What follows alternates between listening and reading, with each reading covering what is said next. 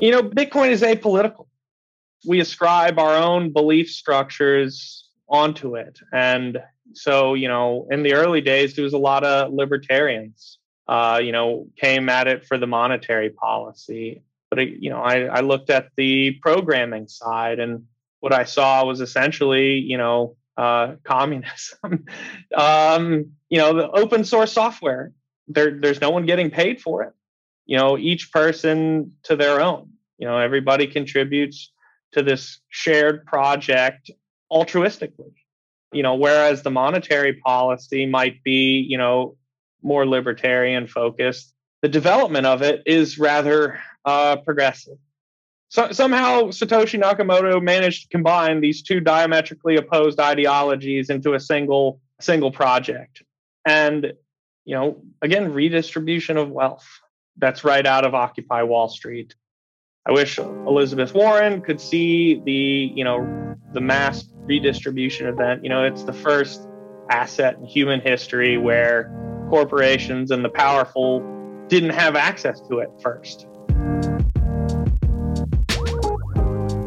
Welcome to the Progressive Bitcoiner podcast, where we explore the intersection of Bitcoin and progressive issues. I'm your host, Mark Stefani.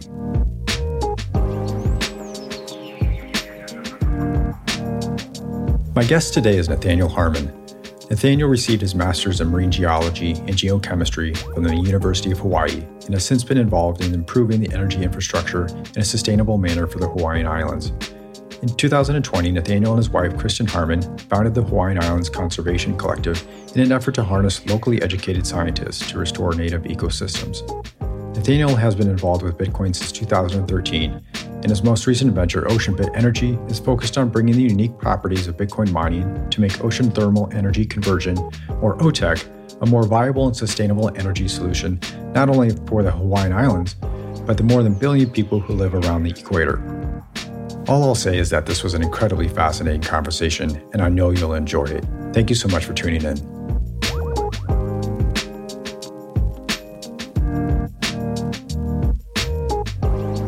All right. Well, Nathaniel Harmon, thank you so much for joining me on the Progressive Bitcoiner podcast. I'm so happy to have you. Yeah, it's wonderful to be here. Thanks for having us on. Absolutely. So while you've been into Bitcoin since 2013, you were relatively new to Bitcoin Twitter and the podcast world. So please tell us a little bit about your background. Sure. So I have a master's degree in marine geochemistry and geology and geochemistry. So I'm an ocean chemist. I've been out here in Hawaii for about 10 years. I was a scuba instructor at one point in my life, many, many, many years ago. And, I've just loved the ocean ever since I was a small child. Who doesn't love the ocean, right? What are you working on now? I've got a couple of projects. I have Blockchain Solutions Hawaii, which is like a consulting firm for local companies, integration, stuff like that. And then I'm working on an energy project. So using ocean thermal energy conversion and trying to bring that to as many people as possible.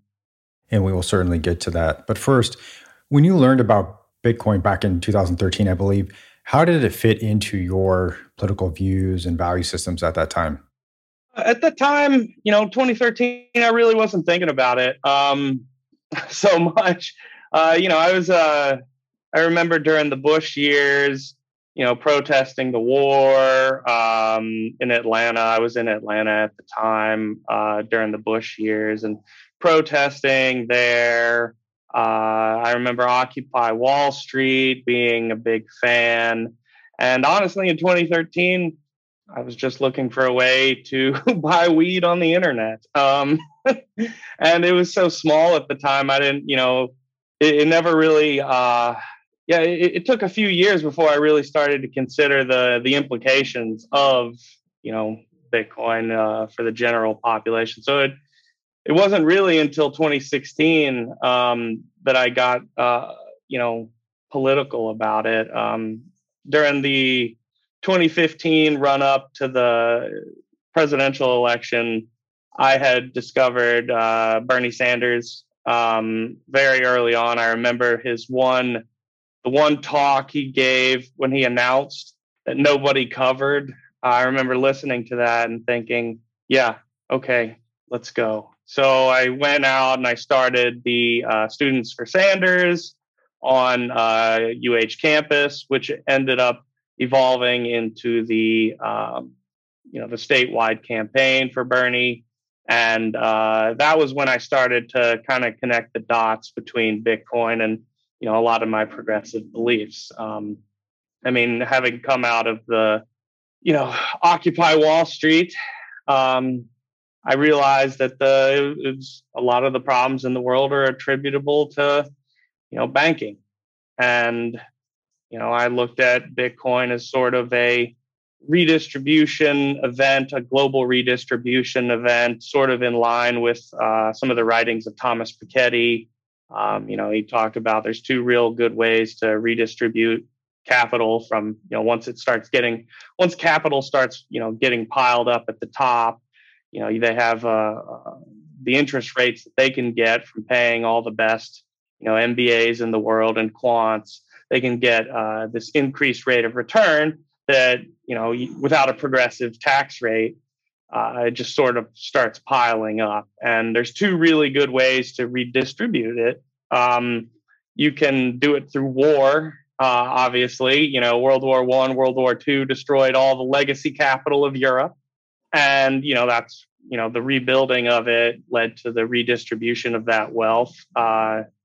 And then you can also have an industrial revolution, which at the time I was kind of into the Jeremy Rifkin stuff, the third industrial revolution. And I was looking at, Bitcoin as the peaceful alternative to, the war redistribution route. And, the ability to freely move and, how dictators would essentially take their entire country hostage via monetary policy, and the ability for people to escape that really caught my eye. And at the time it wasn't really a controversial opinion because Bitcoin was so small in 2016. And then later I saw a sort of shift, and where the people who I was talking to, where we would have nice conversations about it, sort of shifted towards negative opinions and assuming that I'm some sort of libertarian, anarcho-capitalist or whatever. Were you able to pinpoint what changed for them, why they started to think differently about your association with it? It all started with a lot of the environmental stuff. I think when did the New York Times article come out, and when did Alex DeVries start publishing that the Bitcoin, is destroying the environment webpage? I think that was around that same time. I remember that was when the conversation went from, it's just for nerds on the internet to, it's gonna destroy the environment. I think that was about the same time. So after the Sanders campaign is when I really saw the shift. There was obviously some who would still listen, but it was different. Well, one of the reasons we are chatting today is your association with a paper on Bitcoin that has made its rounds as the paper to cite when expressing concern about Bitcoin's energy use. That's been mentioned during congressional hearings, the ECB, and numerous media outlets. And of course, I'm referring to the More et al. Paper. Can you walk us through how that paper came to be and what's problematic with it? Sure. So, Camilo Mora is a rock star scientist at UH. He's got dozens of publications in all the best journals, and he really does good work. One of the classes he teaches at UH is an undergrad 300 level. So it's mostly STEM students, NREM, the department my wife came out of, geology, oceanography students, global environmental science. And one of the point of this class that he was teaching is for undergrads to, pick a topic, learn about that topic, and then walk through the publishing process. Well, for this particular class, the topic was Bitcoin, and I had at the time I was there's this Friday night Pauhana event where, all the graduate students and undergrads who are over 21 get together. We drink beer and, talk story. And of course, I ran that at one point and attended it for the entirety of my time at both undergrad and grad. And one of as anybody who learns about Bitcoin talks about it.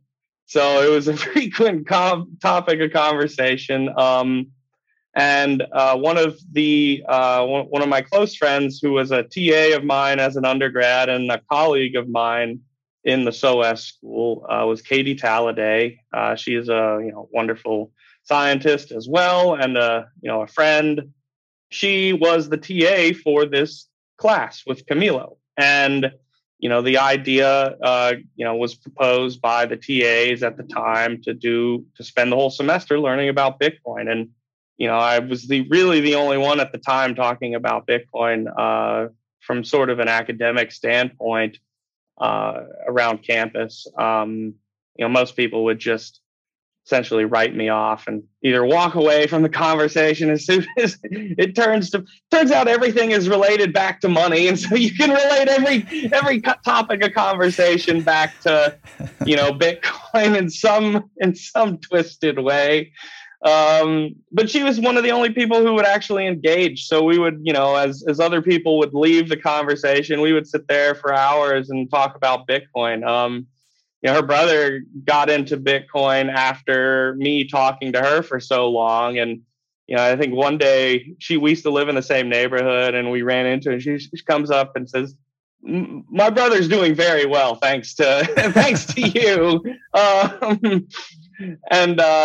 So that's, I don't know for sure, but it sounds like a pretty coincidental thing, right? That they just decided to talk about Bitcoin, and then the paper comes out and it's, Bitcoin's going to push us over the edge, right? It was after the, DeVries. So when you Google Bitcoin, the New York Times ran the piece. So you Google Bitcoin and first thing that comes up, well, it's not going to be any of the, monetary policy or anything like that. It's the environmental problems with Bitcoin was the first thing. So it makes sense why they would write it. And it's an environmental science class. So looking at that side, it just makes sense for them. What are the problems then that have come about with regard to the paper? What does it get wrong? Yeah, so the title of the paper is Bitcoin emissions alone could put us over the 2 degrees C or something like that. And they assume that, Bitcoin becomes the medium of transaction, the medium of exchange for all electronic payments. Then they use Visa level transactions and they say, okay, well, if Bitcoin uses this amount of energy today to do, 10 transactions per second, what happens if we scale that to Visa level? And they do this linear, this linear model where, transactions scale linearly with energy use. And we know that's not true, but you can't really expect an undergraduate class to understand that in a semester. And so they get this outrageous amount of energy use. And they looked at where the major the countries where the major mining operations were happening and used the energy makeup of the whole country to make this estimate, right? So, while, China uses mostly coal to power their country, they didn't take, the regional scale. It's about the scale of where you're looking. You really have to break it down by mining operation. You can't look at the whole country. What Texas uses to mine Bitcoin and what, Inner Mongolia uses are, two vastly different things. Even though the U.S. is mostly powered by oil, a lot of the Texas stuff is powered by solar, right? So you even have to, you need a much more granular look at it. And it was the work of undergrads. So, it wasn't meant to be taken seriously, but it sort of has. In light of that, in light of the mistakes that were made in the calculations, should more consider retracting the paper? Retracting is kind of a big deal for an author in general, especially for some of the I think Randy Rollins is the second author on there. She's a good friend of my wife, and her, we know her daughter and her husband, and she's still a PhD student. And I think a better, I guess it would be a retraction, but to edit it and just say, well, because the problem is that not necessarily the math that they use, not necessarily the model. It's that they're describing a network that isn't Bitcoin at that point, and just an update to it would be probably a better option. Saying that this isn't Bitcoin. I mean, he's been out. Camilo came out. He did a NPR interview and admitted that it was written by undergraduates as well. But yeah, it's retraction is difficult, and so there's all these competing interests involved. But yeah, it's a 2-page note. It's not. It doesn't really warrant a retraction because it's a 2-page note. It's not an actual paper in the same way as a thesis or any of his other papers. It's a it's kind of like it's like, oh, here's some hand wavy math. It's just not meant to be taken seriously. Absolutely. You and I both know that, but it's obviously had this outsized effect. Yeah. So it would be nice to have some type of perhaps outsized follow-up for it. But at this same time, you were, I believe, floating an idea, I suspect a preliminary idea to your current company, where you were trying to discuss Bitcoin and its energy integration. So you were talking to your colleagues and professors about this idea.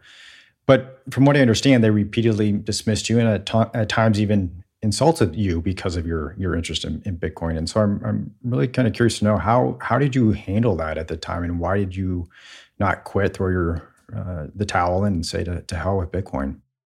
It was at the time I was deep into oceanography. I was a graduate student, and energy topics are a frequent topic of conversation. Just talking about energy, and I would talk to some of my more grizzled professors, and they were quite pessimistic about our ability as a society to make the changes necessary to avoid catastrophe. And I always thought, as a young, bright-eyed, bushy-tailed graduate student, I was always like, oh yeah, solar and wind can really change the world. Why don't we just go all solar? And you do some back of the hand math and say, okay, have 1 kilowatt per meter squared. We could run the whole world on a solar farm in the Sahara, crazy projects like that, And then I started, as you take more classes, you learn more, you realize the intricacies of the grid and how difficult that is. So I started looking at, like how would we actually go about solving it? And essentially, it would take a industrial revolution, a complete mobilization of the global, workforce, manpower to making this change. I mein, upending the entire energy grid would be just it's a gargantuan task. And so, I would look at what are the incentives. So, I had teachers, professors around me that would study carbon credits, carbon dividends. They'd come to class, they'd do guest lectures or have lectures on campus about, all these solutions. And they all just kind of fell short because they all rely on jurisdictional, power. The U.S. can influence things in the U.S., but not everywhere. And it's not necessarily that the U.S., we use a lot of energy, granted, and we've been the problem for 100 plus years now. But how can we industrialize the developing world without carbon? And none of their solutions address that. And this was, Bitcoin has this, the energy part, and it's the proof of work. People talk about, blockchain technology is the magic. No, it's the proof of work. And at the core of Bitcoin it's an energy technology. And so I looked at, I started reading C++ books to read the core repository, Bitcoin Core, and it started to come together that, hey, as with each halvening, the reward gets less and less, and the competition gets steeper and steeper, and eventually, it's kind of like a frog in a boiling pot of water. Eventually, you're gonna either jump. You're gonna have to jump out if you have too much. Like right now, the S9s are having to turn off because they're reaching their profitability cutoff. And so the higher the cost of energy, the less you'll be able to mine, the less profitable it is. So as time goes on, the energy sources that will survive are those that have the lowest marginal cost. And, by definition, having to extract that oil in one location, transport it to a processing facility, then transport it again to the end user. This all has, OpEx. It's OpEx heavy. Oil has always been operational expense heavy. Whereas, renewables that haven't really enjoyed that same 100-year, development that brought the capex of, a coal power plant. You can buy coal power plants right off the line. They're relatively cheap as far as capex. Your major ongoing cost is going to be that oil. That renewables, while they have a high capex, they have this extremely low operational expense where, and the result of that is the curtailment problem, where you're generating too much energy while the wind is blowing and the sun is shining, and you end up just having to turn your windmill off or turn your, PV panel off. And so I realized that, hey, Bitcoin provides this, and I hate to say this as a progressive, this private sector incentive to build out the renewable energy, technology worldwide. In the beginning, same sort of incentive that was there for fossil fuels. At the turn of the century, there was this massive profit motive to build out fossil fuels 150 years ago. There was government subsidies as well, but there was this profit motive where if you built that infrastructure, you would, they gave you a utility, which is essentially a state-sponsored monopoly forever. And that Bitcoin provided that incentive for the world. And so I would shop this around. I wrote, I think it was 14 or 17 page paper or something, and shop it around to professors in the department, environmental scientists, economists, and some of the ones who would actually engage with me they would love the idea, and I tried to avoid Bitcoin as much as possible. But eventually they go, what is this magic technology that turns renewable energy into money? And I go, well, it's Bitcoin. And, some were not happy. I got called a scammer by Dr. Michael Roberts. I was told to drop out and go work for the Winklevoss twins, which I guess probably would have been a good idea. Being employee number, low number over at Gemini would have been a good career decision. And even one of my wife's advisors, PhD advisors, just wrote it off. There were some, like my PI, Dr. Christopher Sabine, who actually gave me reviews on the paper. But after all the negative feedback, it was kind of demoralizing. Sure. And I don't know. It's once you read the core repository and understand it, you get discouraged, you get, beat down a little, but it's a brain bug. It's there forever. You can't really leave it. The core repository kept you motivated. I love it.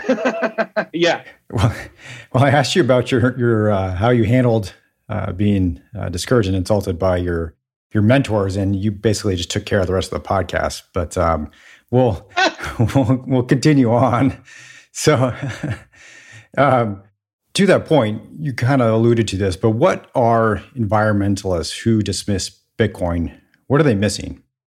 A lot of environmental scientists also don't understand the grid, right? Because the grid, the energy infrastructure, energy grid is an economic sort of, it's business, right? And so they look at it like all energy use is bad. The push is for, cutting down your electricity, increasing efficiency of energy use, because they're looking at it like fossil fuels, right? Where every bit of energy must be coming from fossil fuels. And so the less energy you use, the more efficient you are with your devices, the better that is for the environment. And they look at it like, oh, if I generate a watt over here in Hawaii, that you can just magically transport that watt to the mainland, and it's fungible. They think energy is fungible, is one of the big assumptions that they make. And the major problem is that all energy use must be bad. Anything that they don't consider as productive is bad. But they don't understand the incentives and how infrastructure gets built. OpEx and CapEx are not things environmentalists talk about very often. How do you build? You ask a lot of people just, solar and wind. And they don't understand the incentives, that the marginal cost of energy, the societal changes that need to happen for renewable energy to really proliferate. They don't really understand the business side of the grid. Let alone how those proposed solutions would be applied to non-Western countries and continents. Right. You can't expect the same solutions to be applied to the global South. I'm curious to get your thoughts. One of the most interesting parts of Bitcoin history is in 2009 when Hal Finney tweets thinking about how to reduce CO2 emissions from a widespread Bitcoin implementation. You ever thought about what he was thinking? I had never seen that tweet until you brought it up. Yeah, 2009, I think it was January, is one of his second or third tweets. Really? It makes sense. Just the happening itself, that's how you reduce the emissions. Curtailment essentially has a negative marginal cost. It actually costs money to turn the windmill off in the middle of the day. And so, if you can guarantee, you have when you're building a new wind farm, you have to do all these calculations for, curtailment rate. And it's going to be site specific. So, it's hard to generalize this curtailment rate across a region. So, when you're running the numbers on whether to build a new wind farm or solar farm, you have to, calculate your capacity value. And for Hawaii, Oahu specifically, the capacity value of centralized PV is around 6%, and the capacity value of wind is around 16%. So what that means is that in order to meet 100 megawatts of load on the grid, for centralized solar, you need 16x. So you would need 1.6 gigawatts of solar plus battery to meet that 100 megawatts of load. And this is the difference between intermittent energy and base load. Intermittent energy is only useful when it's happening, and you have to find some way to shift that demand. And most people think batteries, but the problem is that there's not quite enough lithium in the world to support that kind of battery infrastructure. And I would be surprised if Satoshi himself didn't think of this as a renewable energy technology. He must have been thinking about it. Yeah, absolutely. And I'm sure he had similar thoughts to what you expressed previously and perhaps what your company is trying to do. So let's talk about that. First, walk us through ocean thermal energy conversion. What is it? What is OTEC? So ocean thermal energy conversion is a 150-year-old technology. It was actually theorized at the same time that the first hydroelectric dams were being produced. So in the 1870s, 1880s, and it's a heat engine. So, they were looking at the time, oil wasn't necessarily going to be the winner at the time. And so everybody was looking at where you can find, energy. And they proposed using this difference in temperature between the surface ocean and the deep ocean. So, in the tropics where the sun is shining on the ocean, it heats up the water. And due to the, thermodynamic properties of water, that heat lasts all night. And the way that the thermohaline circulation works is that hot water is moved north. If you're on the East Coast, you know this as the Gulf Stream. When it gets to the poles where it's very cold, you get ice formation, sea ice formation, and that leaves behind extra salty, super cold water, which is very dense because density is a function of temperature and salinity. And so that water sinks down to the bottom of the ocean where it circulates around until eventually being upwelled. So, at the tropics, you have this nice warm water, and then down below you have very, very cold water. And with any temperature differential, there's the opportunity to generate energy. And it's I think the first plant was built in the 1930s. Then they figured out that they need to hurricane proof it when a hurricane destroyed it. And then they found oil.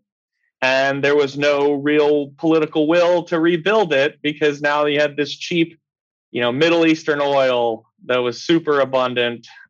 And so it dropped off, as a endeavor. There have been I think 14 or so plants built over the last, since then, all testing stuff. And it works based on this temperature differential. And what you do is you run a heat engine. It's called a Rankine cycle. And you have this working fluid. So in our case, we use ammonia. And the warm water can evaporate that ammonia. And then there's a low pressure turbine that you can use that evaporated ammonia to spin. Then you condense it with that cold water. And this is in a closed loop, so that ammonia doesn't, leak out. But and you just run it in a closed cycle loop over and over again, just condensing it and evaporating it and turning a turbine using the temperature difference. And so why have these not been feasible as a source of electricity for, in this case, Hawaii? So it's actually, OTEC has been in the our renewable portfolio plan for a long time, but the problem has always been an economy of scale. It's been an economies of scale problem. Once you get to scale, you've got this cheap energy source that's available, but we're talking about 100 megawatt size, and at that point, there's you have about a 35-foot pipe dropping down 1,000 meters into the ocean. 35-foot diameter pipe that drops down 4,000 feet into the ocean. And there's a lot of engineering challenges involved with that.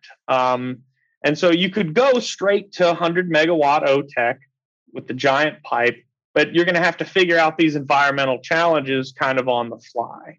So, there's risk involved. So, that makes investment into a new technology kind of, more risky. So, like with most technologies, you build a smaller version.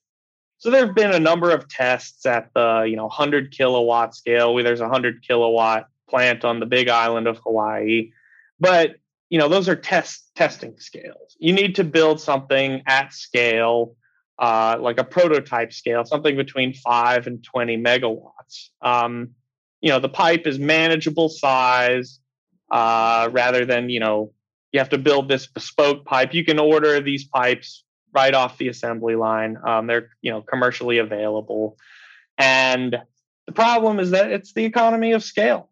At that 5 to 20 megawatt, you're talking about $100-200 million investment in something that is going to provide energy at too high of a cost for anybody to pay. Here in Hawaii, we pay around 30 plus cents per kilowatt hour already, which is much higher than anywhere else in the country. If I try to tell people, oh, I've got this great renewable energy that once we build it at this scale, you'll get cheaper energy, but at this scale, you're going to be paying 50 cents to $1 for it. There's no buyer for that. Nowhere in the world can afford that cost of energy. So, essentially it would be a complete financial loss. And that's really been what's keeping it. So, we've partnered with Mackay Ocean Engineering, who built the 100 kilowatt plant on the Big Island. And they've been doing this for 40 years. And they've had to pivot into the kind of the peripheral industry. So your seawater AC, so using the cold water supply, not to generate energy, but to cool buildings down. They can use the water for nutrients, to produce spirulina, and they do heat exchange work. But OTEC is just, as an energy generation, it's kind of fallen by the wayside. There's been a number of, hurricane destroyed the first one, and then a hurricane destroyed the second one. And then they decided, let's hurricane proof these things. So it got more expensive to build. It's just the economies of scale have been preventing it for so long. So how is OceanBit Energy trying to solve the economy of scale problem? So we are integrating Bitcoin into this. It turns out that by optimizing OTEC for Bitcoin production, you can drastically cut the capex of one of these prototype scales. And by optimizing Bitcoin for OTEC, you can drastically increase the efficiency of Bitcoin production. So, this 100 megawatt, let's take a 100 megawatt example. You don't want this on land because you have this giant pipe that now you have to run out to, 1,000-meter deep water. And one of the major expenses is your giant seawater pipe. In order to cut those costs, the shortest distance between 2 points is a straight line. So, you want to drop it straight down. And so what you do is you have, instead of having a land-based OTEC plant, you have a plant ship offshore about 10 kilometers from Hawaii. You have access to super deep water.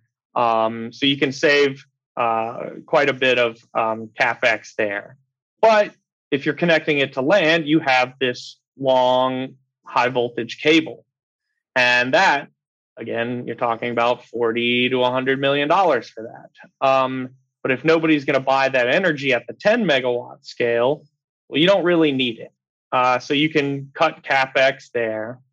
If you don't have that tether to land, because nobody's going to buy that energy anyway, you don't really need a mooring. And without that mooring, here in Hawaii, even though it's warm compared to Minnesota, the water in Minnesota is much colder. But even here, it's not ideal. We're sort of at the upper bounds of the tropics. I think we're at 21 degrees north. And the way the OTEC cycle works is it's that delta T, the change in temperature between the warm and the cold. And the efficiency of the energy scales with the square of that delta T. So if we're not tethered to Hawaii, there's no need to be in Hawaii. So we can go find the highest delta T in the ocean. And that improves the efficiency of this by almost a factor of 2x. So, essentially we can, with the capex of a 5 megawatt plant, we can generate 10 megawatts of energy. So that's a huge, improvement in the capex. And then once you're in the middle of the ocean, turns out at the equator, there's no hurricanes. So you don't have the reoccurring problem of these OTEC plants that are, on small island nations getting, brutalized by hurricanes. So you can cut that hurricane proofing. You get the increase in the energy efficiency. And it's called grazing. And it's not actually a new idea. It's been proposed before, but again, there was no buyer of energy in the middle of the ocean. And so, my my background in oceanography and Bitcoin, I sort of put them together saying, hey, a Bitcoin mine doesn't have lots of bandwidth. And I've been to sea and I can stream YouTube videos. And if you can stream YouTube videos, you can mine Bitcoin. Why not use Bitcoin as a buyer of last resort in the middle of the ocean? And then what you can do is to push the efficiency of those miners. One of the waste products of the OTEC cycle is cold water, unlimited amounts of, near freezing water. One of the major expenses of mining Bitcoin is cooling those machines. So, you have to power them and you have to cool them. So integrating that cold water supply into cooling these machines essentially reduces the power use efficiency of a Bitcoin data center to around 1. So you have 100% of your energy use going straight to mining Bitcoin. And then you can cool these machines far deeper than anyone else. So you're able to, squeeze more hash rate out of each machine with no added cooling costs.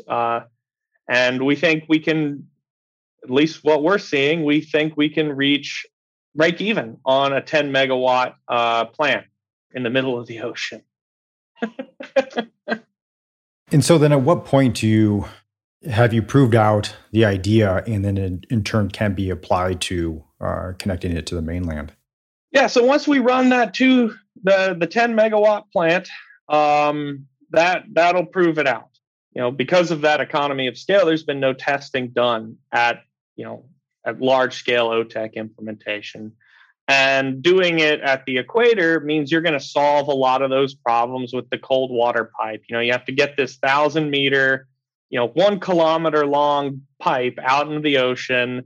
And then you have to connect it to the bottom of your ship. And there's gimbaling involved. So a lot of those problems, that are associated with the 100 megawatt are solved at this prototype scale in this environment that isn't, as rough. You don't have to worry about the hurricane coming and something going wrong with the pipe. So you solve a lot of those problems at the 10 megawatt scale, and then you can do research onto the impact of even though OTEC is a renewable energy source, building anything has an impact, right? Anything you dam the river, and for hydroelectric, you're changing the way that the river flows. So there's environmental impact there. Geothermal, you have land use changes. Solar, wind, you're having to bulldoze whatever's in the way. So there's all these land use changes. And there's it's different because it's in the ocean, but there's potential to change the sort of trophic structure. Anytime you have a big thing in the ocean, it attracts a lot of the apex predators. So you get, lots of tuna, swordfish, sharks, stuff like that. And the water has, lots of nutrients. So you're sort of seeding primary production. It's called artificial upwelling. And a lot of those effects haven't been studied just because nobody's been able to build OTEC at scale. So you kind of, solve a lot of these problems at the 10 megawatt scale, the engineering challenges, some of the environmental questions. And at that point, if you run it for, a year, 2 years, it's off to the races. And so where can this technology be applied? And are there specific countries along the equator that you've actually considered rolling this out to outside of Hawaii? Yeah, there's over 100 countries / jurisdictions that OTEC is applicable to. The two conditions are you need to be within the tropics, so 23 to 23, 23 north to 23 south, and you have to have deep cold water available within your economic exclusion zone. So that's 200 kilometers from the coast. Obviously you have to be near the water. You can't do this in the middle of the continent, but there's over 100 jurisdictions, and that covers around 1 billion people. And it's really, they're only, for a lot of island nations, solar doesn't cut it. It's not a base load. They have limited land resources anyway, and OTEC is the only renewable energy source that can power these places. Places like the Philippines, Indonesia, Nigeria, and at the coast. Yeah. So, assuming that these same countries would have to use more carbon-intensive sources for their energy, have there been estimates as to how OTEC might be able to reduce greenhouse gas emissions? Yeah, actually, me and my wife were playing around with ArcGIS the other day, and we did a map, real rough map of all. There's great data on all the known power plants in the world, and so we took the countries where we know some of the country that those 100 countries aren't included in the power plant database, but we found all the countries where the locations work out, and there's, I think it's 1,041 carbon-based plants. So oil, coal, natural gas, combined cycle, where theoretically OTEC could replace, and that ends up being around 300 gigawatts of base load that theoretically OTEC could replace in one capacity or another. Some of those locations aren't ideal for a direct hookup to land, because the further out that deep water is, the cost of the cable scales with the length. But what you could do is you could have offshore hydrogen, green hydrogen production, and then just transport the hydrogen onshore. That is incredibly interesting. But what I'm most actually concerned about is that this was a date night activity. Yeah, exactly. Okay. Well, we'll leave it at that. So you've spoken at a few events in Hawaii about your idea. And what has been the reception? Really, really positive. Yeah, I spoke at I do some work with the Department of Financial Institutions through their Digital Currency Innovation Lab. I gave a talk there about the I think it's called Hawaii Energy and Bitcoin, or Bitcoin Energy in Hawaii. And I go through what it would look like to replace just a single one of our fossil fuel-based plants with solar and with wind, and the answer is you can't. If you wanted to replace the one plant that's 600 megawatts with an offshore wind farm, you would need an offshore wind farm the size of the island of Oahu itself, and that would be just absolutely environmentally devastating to the deep sea community here. And that OTEC is even waves. Waves are intermittent source as well. And even with 100% siting of all of Oahu's shoreline, you still only get 12% of our actual needs on Oahu. And OTEC is the only renewable energy source that can power Oahu. And if, for the listeners who aren't familiar, Oahu is where Honolulu is. It's the main population center of the state. There's about 1 million people living on the island of Oahu alone, and around 400,000 in the rest of the across the rest of the island. So it sounds like it's been well received. Yeah, absolutely. I worked with there's a couple of companies. I think Ocean It is one of the big tech companies on island, and they hosted the talk. And I worked with Mackay Ocean Engineering on some of the the cost estimates for OTEC and modeling. And I call up these guys. They built the plant on the Big Island in 2015. I've been doing it for 40 years. I call them up like, hey, I'm doing this thing, and so I'm talking with the lead OTEC engineer, and we just keep going back and forth. Shaving capex, increasing the efficiency. And the numbers keep coming back, better and better. And so eventually, I formed Ocean Bit Energy, kind of a play on words with Ocean It. And we, Mackay is on board. They're working with us now. They're our, engineering partners on this to make it happen. Our phase one is we're restarting the 100 kilowatt OTEC plant on the Big Island. We want to make sure that, that the assumption that OTEC and Bitcoin production, reduces that PUE to zero, find out exactly how much we can push the mining efficiency to, and then from there, we're going to build out containerized versions of OTEC. So it would be the first, commercial OTEC product ever. We want to build out 250 kilowatt container. Half of that container is OTEC and half of the container is Bitcoin mining. So a container that has the energy, the cooling, and the Bitcoin all within the unit. So it's, modular. It would be, a first of its kind. And then from there, we want to scale that out to the 10 megawatt size. Just incredible. Such a fascinating idea. But we cannot end without talking about manganese balls. Yes, manganese nodules. Yes. What are they? So in the middle of the ocean, you have this desert.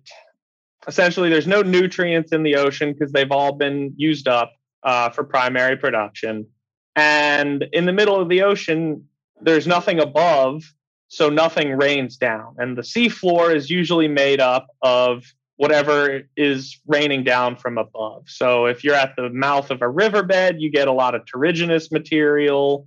If there's a lot of primary production, you get, tiny little shells, you get, all sorts of stuff. In places where the, Saharan sand blows in, you get sandy bottoms. But in the middle of the ocean, there's just nothing raining down.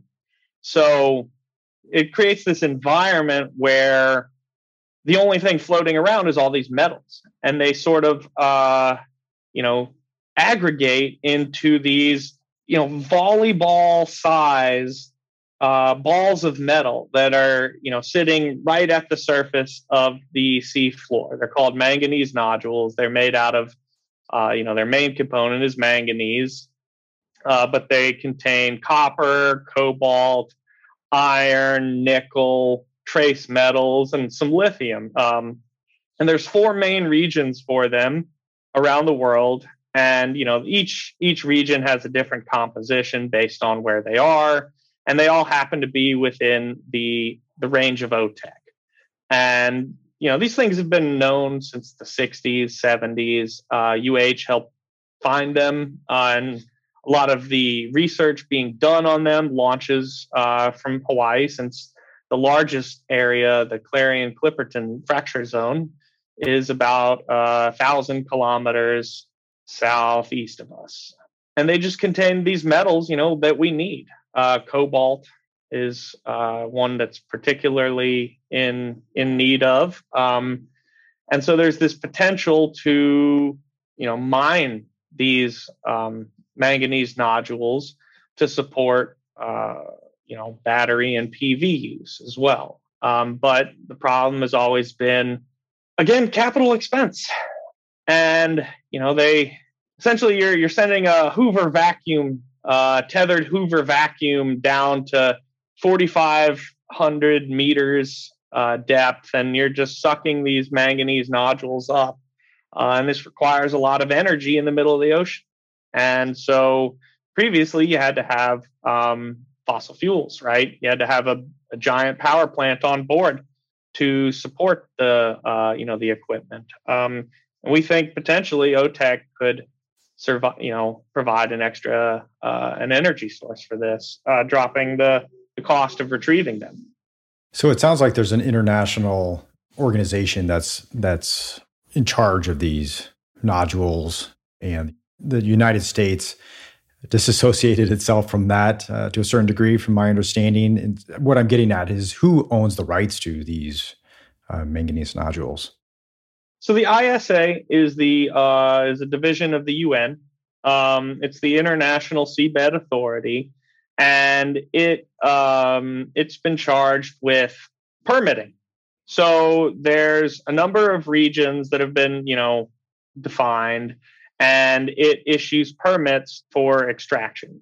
Each region is split up into 2 sections, one for, preservation, and the other for mining activity. And then in that mining activity, it's further split in half from the permitted country, and then the other half, so a quarter is for the permitted country, and the other quarter is reserved for developing nations. So where once minerals on land kind of just fall under whoever happens to control that area at the time, these are in international waters. So there's the opportunity to give mining rights to countries that have no mining, that don't have deposits for.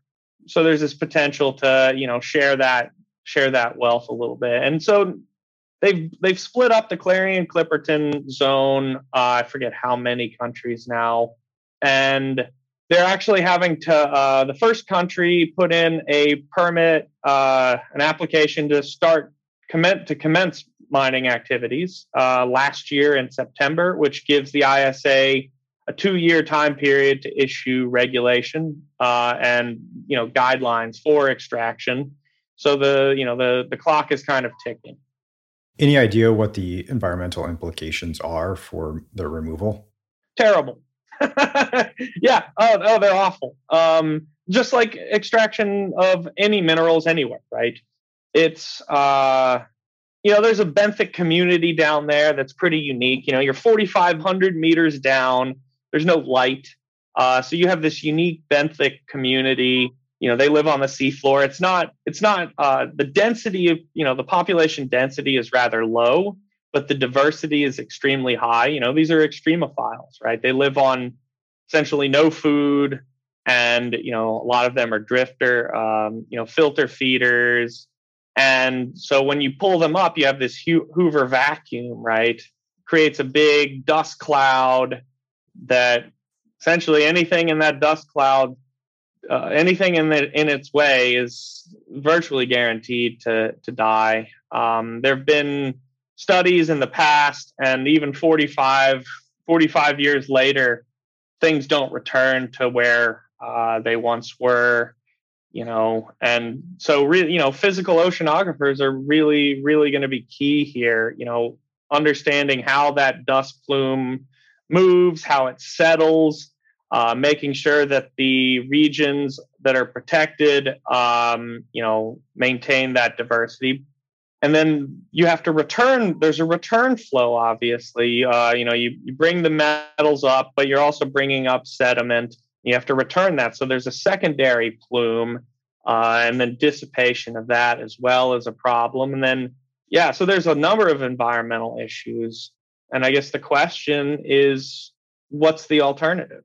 Do we continue cobalt extraction in the Congo? Who benefits from the Congo, cobalt mining? Right. Is it Boko Haram that's in the Congo, or is it Al-Shabaab? I forget. There's child labor involved. It's an unequitable distribution of the world's mineral resources. And so, like all mining activities, we're going to have to make that decision. And I mean, I think it's an inevitability that we're going to go get them anyway. Yeah, I think it's inevitable because we're going to have to. I mean, there's more of these minerals available at the bottom of the seafloor than there are on land. Right. That was my immediate thought, is if these were mined, a lot of them are the same metals used in, as you said, PV. And so if the United States did that, for example, our reliance on China and Russia for the same materials would lessen. Yep.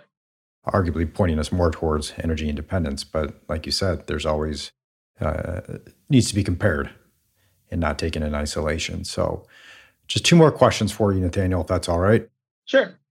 You are a Democrat. You've supported Bernie Sanders. There's no denying your commitment to the environment and fighting climate change. So I was hoping if you could summarize your progressive case for Bitcoin. I don't see any other way to fight climate change that doesn't involve Bitcoin. There's just no way to make this transition. We haven't done it fast enough already. The government has had so many years and has done nothing. And now we need to do it faster than ever. And there's I hate to say it, I think mobilizing the private market at this point with some incentive mechanism is really the only way to do it. Again, the freedom to move is progressive. Bitcoin is apolitical. We ascribe our own belief structures onto it. And so, in the early days, there was a lot of libertarians, came at it for the monetary policy. But, I looked at the programming side, and what I saw was essentially, communism. The open source software, there's no one getting paid for it. Each person to their own. Everybody contributes to this shared project altruistically. Whereas the monetary policy might be, more libertarian focused, the development of it is rather progressive. So somehow Satoshi Nakamoto managed to combine these two diametrically opposed ideologies into a single project. And, again, redistribution of wealth. That's right out of Occupy Wall Street. I wish Elizabeth Warren could see the mass redistribution event. It's the first asset in human history where corporations and the powerful didn't have access to it first. Every other asset, it's been, big money interests had access to it before everybody. This is the first one where, those on rails for the, corporations, the powerful, just didn't exist until 2020. And I'm not against CBDCs either. I think they're, it provides this balance. I'm not anti, fiat. I see the benefit in the ability to print money. You can solve, one of the questions I've always had is if you have the ability to print unlimited amounts of money, why are children still starving? Why are schools underfunded? Why are hospitals underfunded? Why don't we have, universal health care? But we have unlimited war, right? I see Bitcoin as this sort of counterbalance, this check and balance against the unproductive use of that ability to, print money. If the government starts getting out of hand and funds, unproductive uses, now you have this, counterbalance. And, checks and balances are the cornerstone of democracy. And I think, Bitcoin can provide that for a lot of developing nations and the developed world as well. Perfect. My last question for you, Nathaniel, is what gives you hope? Yeah, it's a tough one, man. I mean, Bernie was a big hope. Then after watching, we won in 2016, we won 70% of the state vote, and then lost because of superdelegates. So, yeah, Bitcoin gives me hope for a better world. But honestly, there's going to be a lot of hurt. A lot of these regions you're going to be uninhabitable. I mean, you're seeing it now. Massive droughts all over the world, massive fires. You're in Southeast Asia. The Mekong is being diverted for China's usage, but downstream of China, you have major drought. It's been 3 years now, and Cambodia, Laos, Vietnam, unable to produce nearly enough food. So there's this potential, mass migration that's going to happen, and with any mass migration, you're going to get lots of suffering. And so, with OTEC, there's this potential for unlimited amounts of energy. And with an unlimited amount of energy, you can solve unlimited problems. So Bitcoin. Perfect. Thank you. This is extremely fascinating. Thank you so much for your time. Please tell the listeners where they can find you and your work. Sure. You can find me on Twitter at blockchainhi1. That's the best place to find me. Fantastic. Nathaniel, thank you so much. Aloha. Hey, don't forget to please leave a review of the podcast. It'll take you 2 seconds to hit that 5-star button. I really appreciate it.